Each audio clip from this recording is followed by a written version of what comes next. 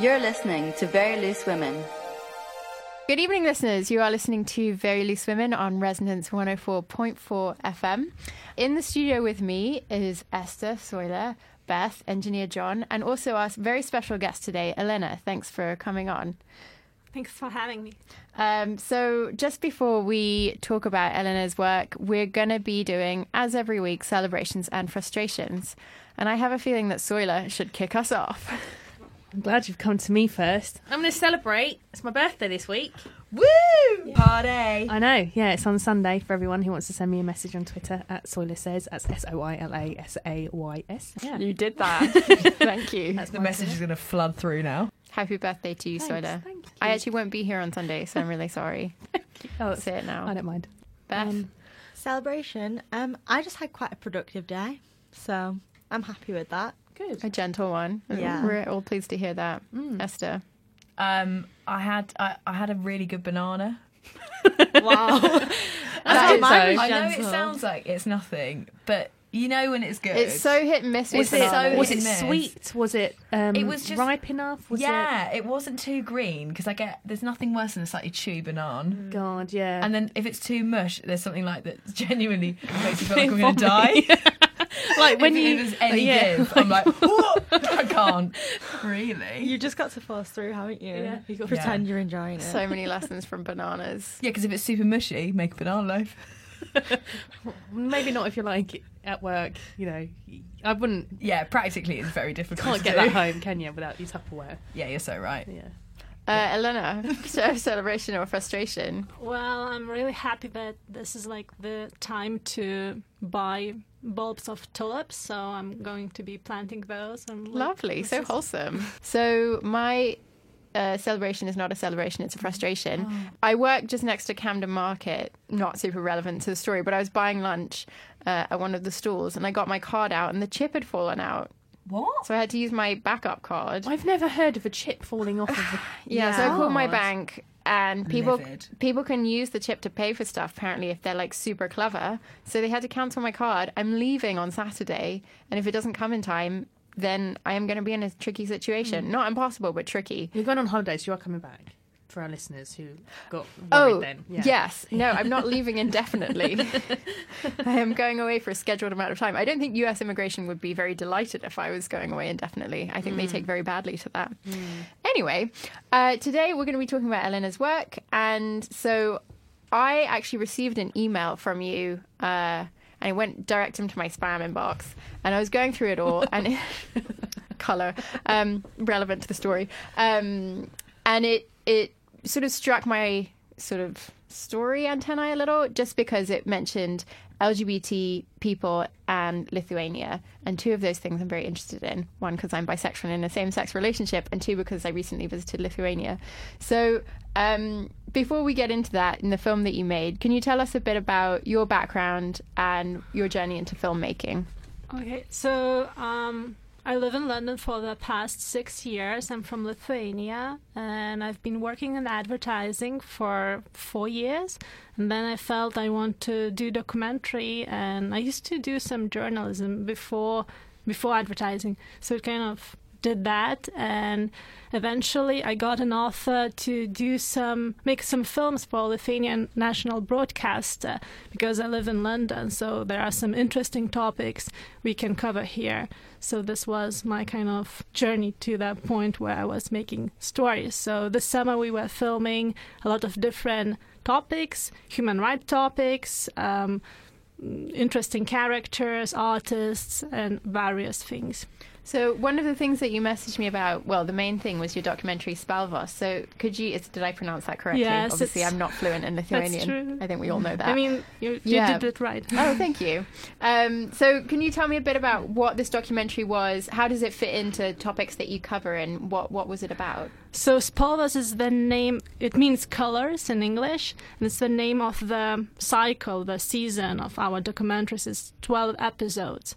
So it's mainly about LGBT issues, because I feel it's like hugely unrepresented in Lithuania, and there's like almost zero media attention to these issues. And also also other topics like human rights topics and interesting people like artists who live there. We touch topics like nationality, immigration, because there are a lot of people from Lithuania living in United Kingdom, and we kind of try to understand their lives. For example, this performance artist who has been living here throughout his life, and he doesn't know how to speak Lithuanian, but he's Lithuanian. So now he came back to live in Lithuania, and we kind of followed his journey of preparing and coming back and kind of doing this. So in terms of the documentary about gay dads, can you tell us a bit about that? So one of the topics was about gay dads. Last year I was filming a story about same-sex families in Lithuania. It was about women, and I really wanted to interview male couples. But I couldn't find anyone who was willing to speak last year because people felt they might be attacked or like get into uncomfortable situations if they speak publicly about their living situation. So I decided to film a few families in UK, and I found really lovely people. David Gregory Kumar, BBC journalist in Birmingham, and also a family in London, Matthias and Jano. And I just did a story about their journey through surrogacy because it's also something I'm really interested in. I'm interested in surrogacy and like egg donations and like this parenthood types. The different paths that people can take. Yeah, so it was like a story about that, and the national broadcaster approved this topic. And very soon we got a homophobic protest groups protesting against our episode. So I watched it, and I should say that it's very wholesome. It's basically the bit that I saw, because it was in English, one of the stories, the journalist, he's with his kid most of the time. So like he's with a 2-year-old. I don't know actually if she's 2, but I assume so. 1.5, yeah. 1.5. And he's just talking about his path to becoming a father, his couple, and there are lots of toys, and he stops her like toppling over the camera a few times. Like, it's very wholesome. I just feel like we need to put this in context for when you say this next bit. Yeah, so it's just like nice story about his family journey, and it was received really well by young mothers and people who are interested in family lives. And like we have this group who is protesting against.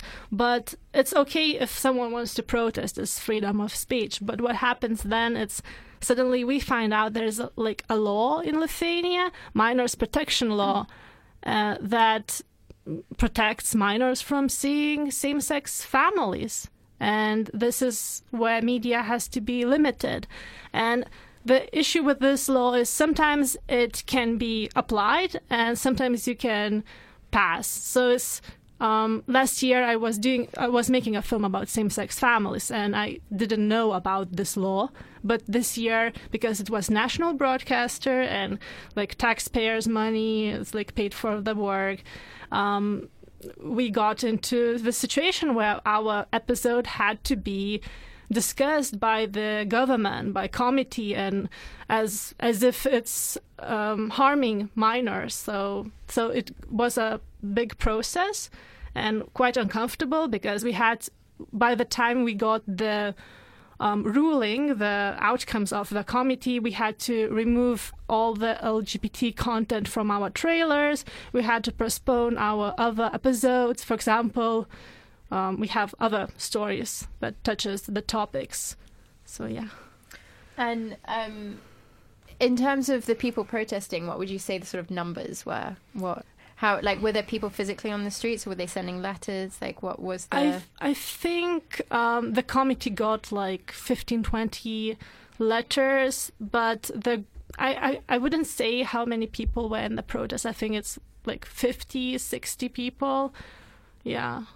And what is the sort of reception meant for your work? What has that meant? Like, the fact that there were people protesting it, but also that it eventually carried through. What has that meant for like the future of your work for that? or not specifically for that broadcaster, actually, just in general? Well, I think most of all, it introduced me to different opinions because I live in London and I'm not familiar with that much of opposing opinions to my work, and it was new to me. I saw online groups that were discussing me and my work, questioning my personal life. Also, they made some clips where they are playing my episode about gay dads and smashing it with a hammer, and it was really aggressive, and I felt like this is interesting. And also, I'm here, not there, so I wasn't feeling threatened or anything. But at the same time, we got a lot of support, a lot of attention from both journalists, from people, we got 28,000 views for us, a growing documentary series. It was a lot. And I think it's great because people are talking about it. And it's growing. You then went on to create a petition as well. Yeah. So I felt like a lot of people shared my post about the situation because I felt like, I have to cancel all these episodes. I have to do something. I feel really annoyed. This is while you were under investigation, or your work was. Yeah, this is when I emailed you. I was like, I will email everyone about this. It's unfair. And sorry, what's the question? Oh, sorry. So you made a petition. What was that for, and what happened? So we decided, as we have so much attention, to make this a petition that addresses the law that so many people wants the law to be removed, because Lithuania is the only country in European Union that has this minors protection law that kind of limits the freedom of speech and representation for LGBT community, which means by this law you say that kids in school are harmed by seeing or knowing about homosexual people. This is really awful and embarrassing for us to have this law. So we had this petition that people can sign and say that we want this to have a bit more of attention and be changed. So almost 11,000 people signed this by this time. And you mentioned that a lot of people shared your post, and that's a lot of signatures on that petition, so well done for that. Have you mostly found that it's been support in Lithuania, or has it been support outside as well, or has it been a mix? Well, it was mostly supported in Lithuania by younger people, progressive communities, but also I would say people who are Lithuanian and live abroad, they were really, really interested in this topic. They felt this is so unfair and they want to be involved and have a say in this. So I think that's important.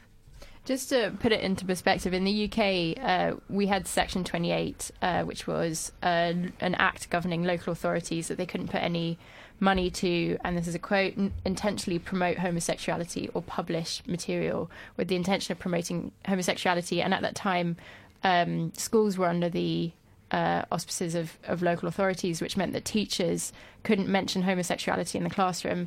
This ended in 2000, but between 1988 and 2000, there was at least, and that covers the time when I was growing up, and I was in the UK partly. You couldn't hear in school a teacher speaking about being gay. So it wasn't. Now I feel it's quite present. I've spoken in schools. There was even I would train to be a teacher. There was even a board of famous gay celebrities. That would have been something that was illegal when I was growing up. So we're quick to judge, I think, other countries, but in these developments in the UK have been very recent. Gay marriage is very recent. I went to Lithuania a couple of years ago with my partner, and we noticed we were watching out. We're never quite sure in new situations how comfortable we should be. So we'll hold hands if we forget, but we'll try not to.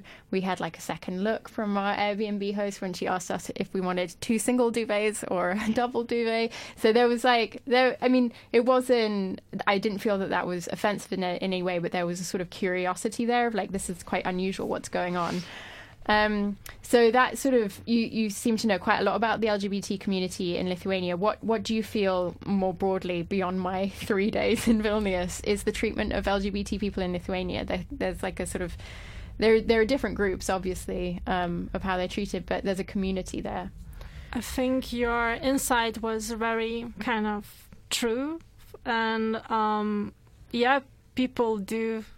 people who are from LGBT community have to have this like way of living, like being kind of low key, because a lot of people, like, it used to be much more aggressive, masculine, homophobic in the 90s, and now it's like it's illegal to have like discriminate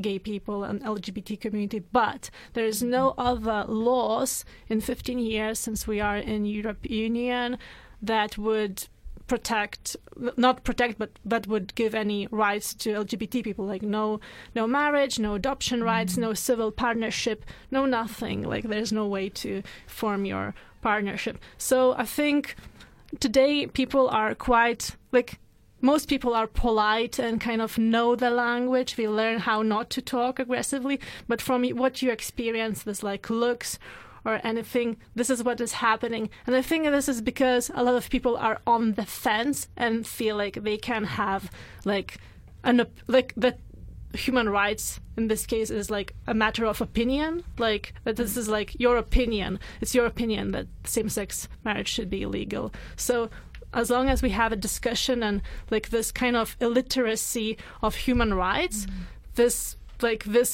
passive aggressive, I don't know, sense in the air that like it's okay, you're not like attacked or commented, but you have a looks will happen.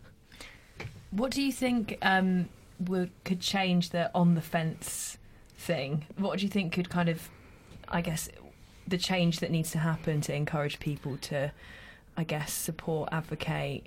I don't know, that what needs to happen? I'm thinking about this a lot because I don't have a straight answer.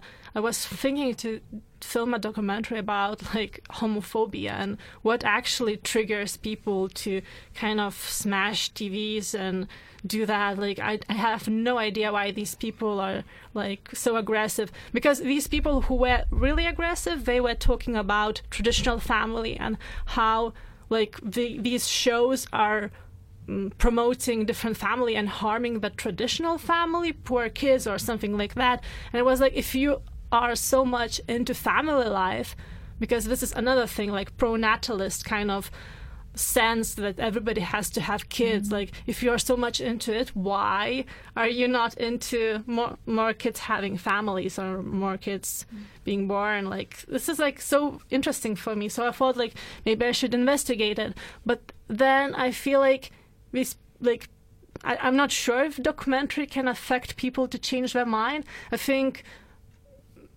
maybe strict, outspoken people who are not bystanding and tolerating the kind of mild comments or something like that. Because I feel a lot of this happening. Like people are afraid to, I don't know, lose, conversation with the, let's say, opposing, but like homophobes, basically. To not be able to communicate with them anymore. Like I don't know, like politeness. It's like I don't know, like journalists are afraid maybe to take a stand and write like the right thing, which I believe is like supporting human rights. And they're like taking the stand that this is something they can be objective, like quotes. Show both sides, yeah. It's like what you were saying before, that there's human rights and there's not having human rights. Like freedom of speech, like this law is affecting freedom of speech and human rights. And like I don't believe you should be like, I don't know, objective about this. This is like one thing you can see, and like I wanted to ask everyone here if they'd ever seen a film or read a book or something where you saw it and you were like, oh, I was wrong about that, and it sort of changed your mind or it opened your mind up to something you hadn't really thought about. Beth, do you want to start us off on that? I was talking earlier about a documentary that I watched quite a few years ago now, so I don't remember all the details, but it was called If a Tree Falls, and it was about this environmental activism group called the Earth Liberation Front, and it kind of followed them on their protests as it kind of snowballed, and became something that kind of started quite small and then became like a series of protests and then eventually action, and it kind of just showed you that journey. But it really made me think about kind of like the environment and environmental activism. Like before, it was as much of a big deal as it is now.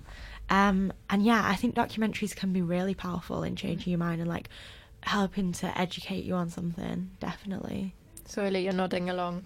I really agree with the power of documentaries and of it's not necessarily entertainment, but films and in-depth books and articles which kind of go into these things and how they can help people change their minds. I know lots of people who watch Cowspiracy, for example, talk about how that changed them in terms of thinking about their eating habits.